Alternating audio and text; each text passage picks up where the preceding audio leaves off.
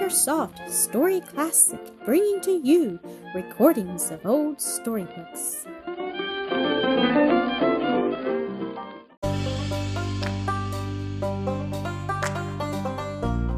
The Thorn in the Nest, Episode 2.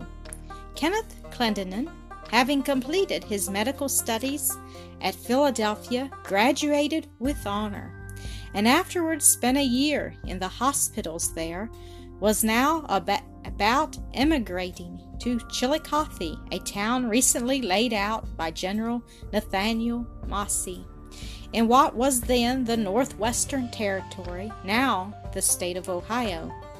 None of his family were to accompany him, but he was to act as escort to two ladies, who with their children were also going thither to join their husbands.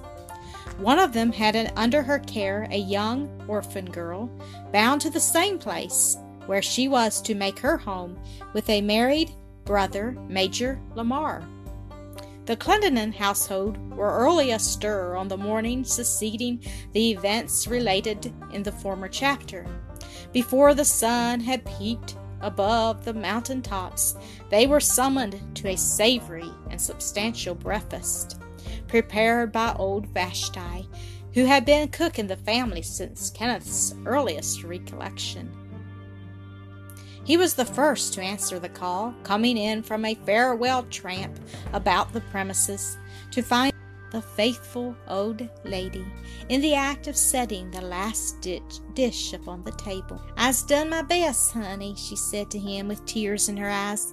"It most breaks dis old heart to tink you won't eat no more dis child's cookin'." "I don't know that, Aunt Vashti," he responded, smiling. "I'm not going quite out of the world." "'Pears mighty like it, honey," she said, then seeing his eyes wandering uneasily about the room and the porch beyond. "You's lookin', man," she whispered, coming close to his side. "He was off to de woods wid his gun 'fore daylight. 'Spect he didn't want to say goodbye." "Probably," he answered with a slight sigh, then turned with an affectionate greeting to his mother and Marian, who entered the room at that instant.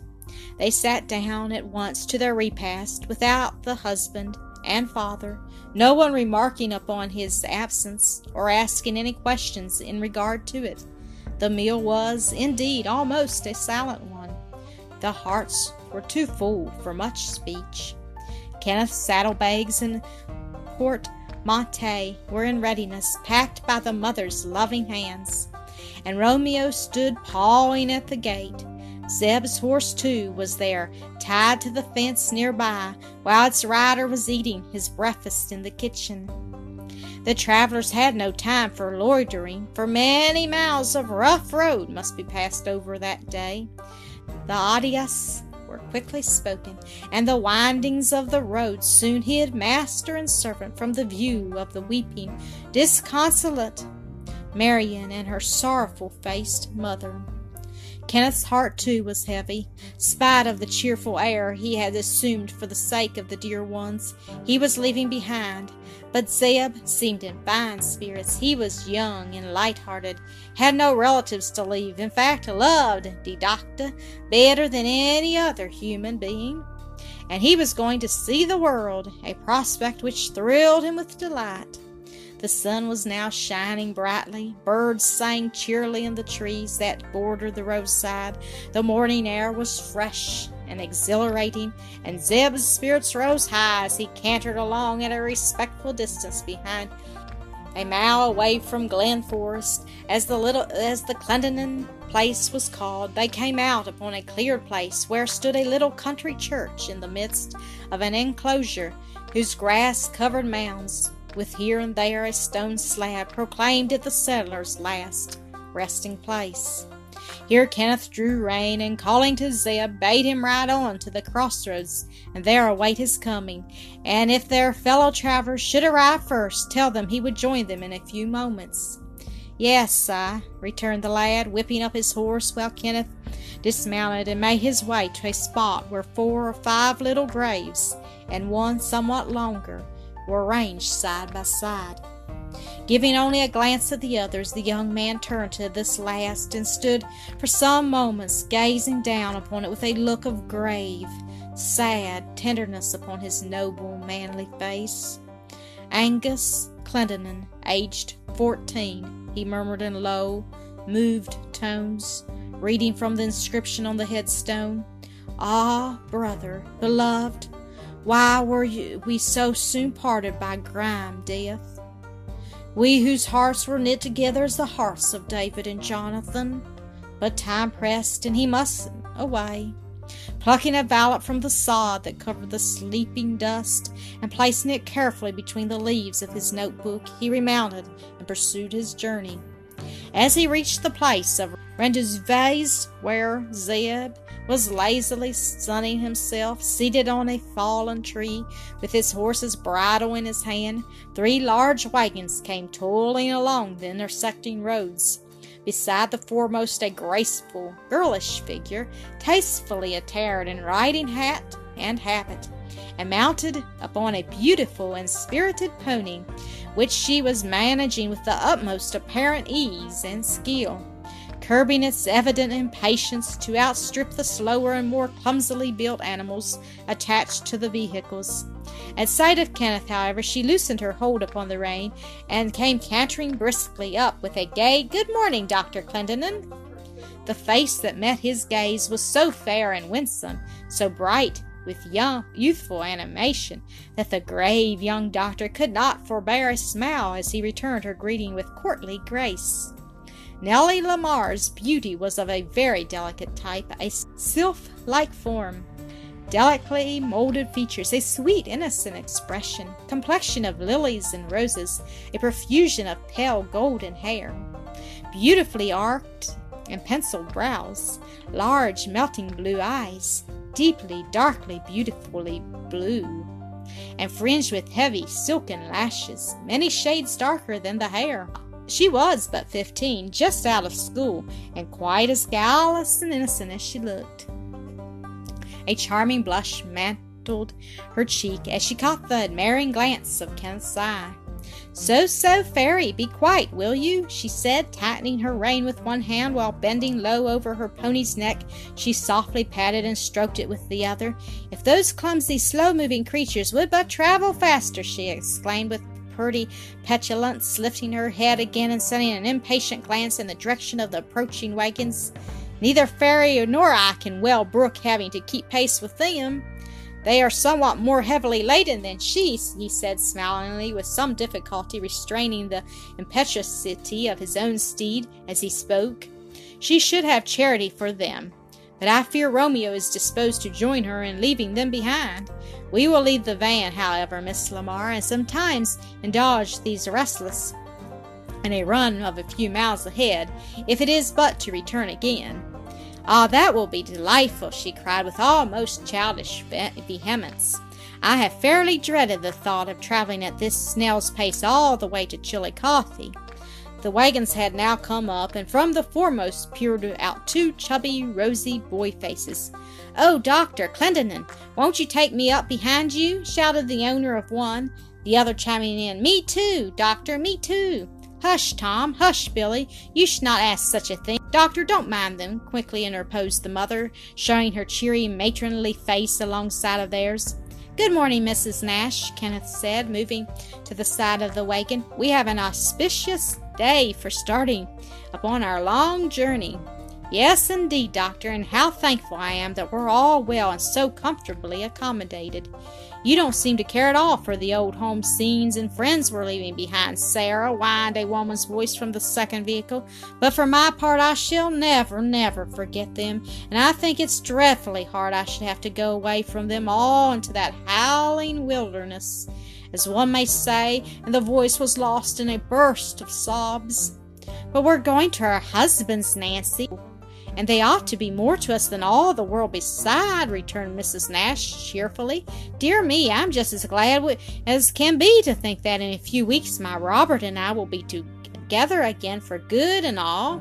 It was characteristic of the two, who were sisters-in-law, the one always looking at the bright side of life, the other at the dark, the one counting up her mercies, the other her trials.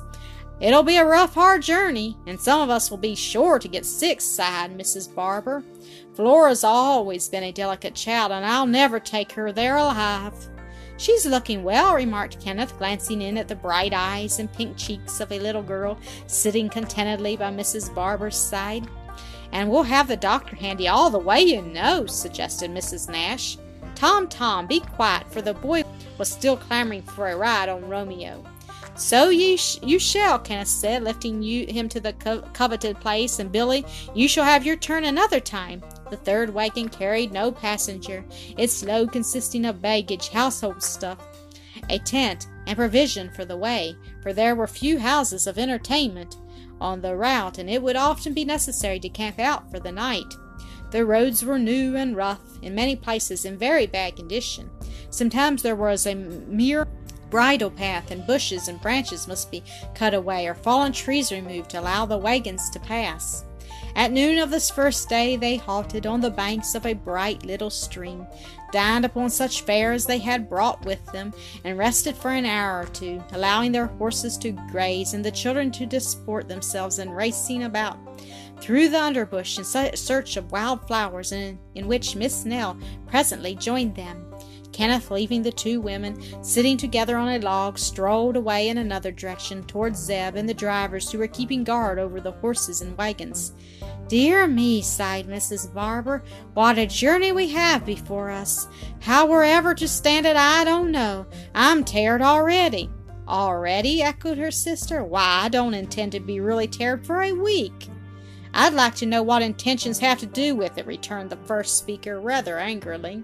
"A good deal, I assure you," asserted Mrs. Nash with decision. "Make up your mind to be miserable, and you can't fail to be so. Resolve to enjoy yourself, and you're almost equally sure to do that." "Humph!" grunted her companion, turning away with a scornful toss of the head. "What's wrong?" asked Miss Lamar, coming toward them with her hands full of delicate spring blossoms. "Wrong? Where?" returned Mrs. Barber sharply, thinking the query aimed at her.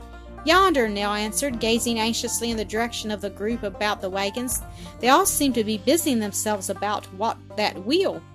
"There, I knew it!" cried Mrs. Barber. "Something's broken, and we'll be kept here all night, and we'll be having such accidents all the way. Nobody ever was so unfortunate as I am." "Why, you more than the rest of us?" asked her sister dryly. "If one is delayed, we all are." "It was only a broken linchpin, already replaced by another," announced Kenneth a few moments later. "And now, if you please, ladies, we will go on our way again."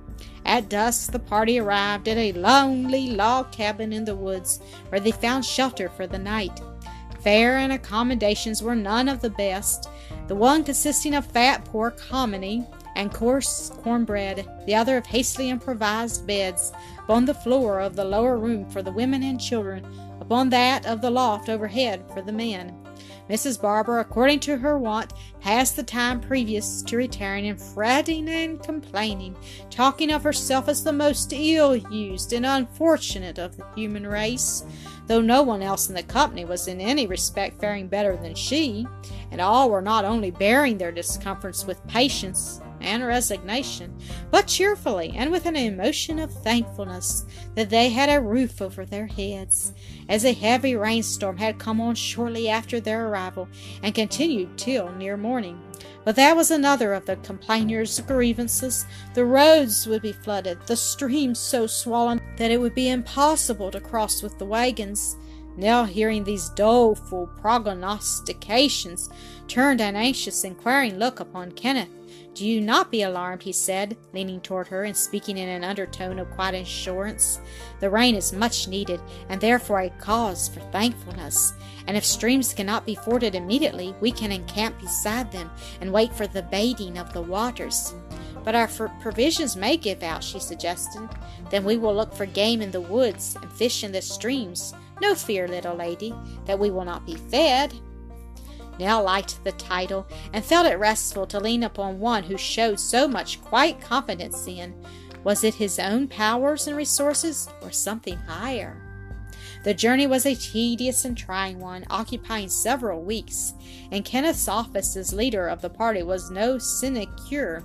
There were many vexatious delays, some occasioned by the wretched state of the roads, others incident to the moving of the cumbrous and heavily laden wagons, which later might have been avoided had he traveled alone, or in company with none but equestrians.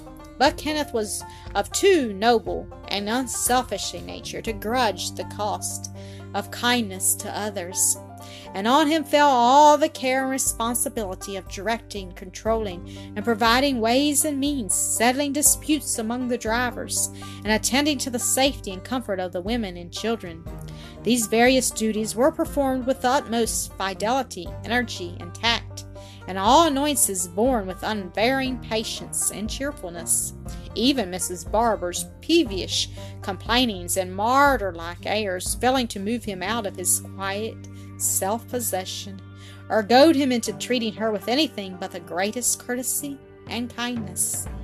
He showed the same to all in the little company, and to those with whom they sought temporary lodgings here and there along the route, more especially to any who were sick, exercising his skill as a physician for their relief, and that without charge, though sometimes it cost him the loss of a much-needed night's rest. Mrs. Barber was too completely wrapped up in herself and her own grievances, real or imaginary, to take note of these things beyond a passing feeling of wonder that Dr. Clendenin should bestow so much attention upon people who were not likely ever to make him any return, but ere the journey's end they had won for him a very high place in the respect and esteem of the other adults of the party, and in the hearts of the children. Nell, who was often sorely tried by these same vexations and delays, formed an unbounded admiration for Kenneth's powers of forbearance and self-control. She gave expression to it in talking with Mrs. Nash, as they found themselves alone for a few moments on the evening previous to their arrival at their destination. "Yes," was the reply, I am astonished at his patience, particularly with Nancy. She exasperates me beyond everything. She is such a martyr. Yes, always, in all places, and under all circumstances. She's a martyr." Thank you for listening to another episode of AcreSoft Story Classic.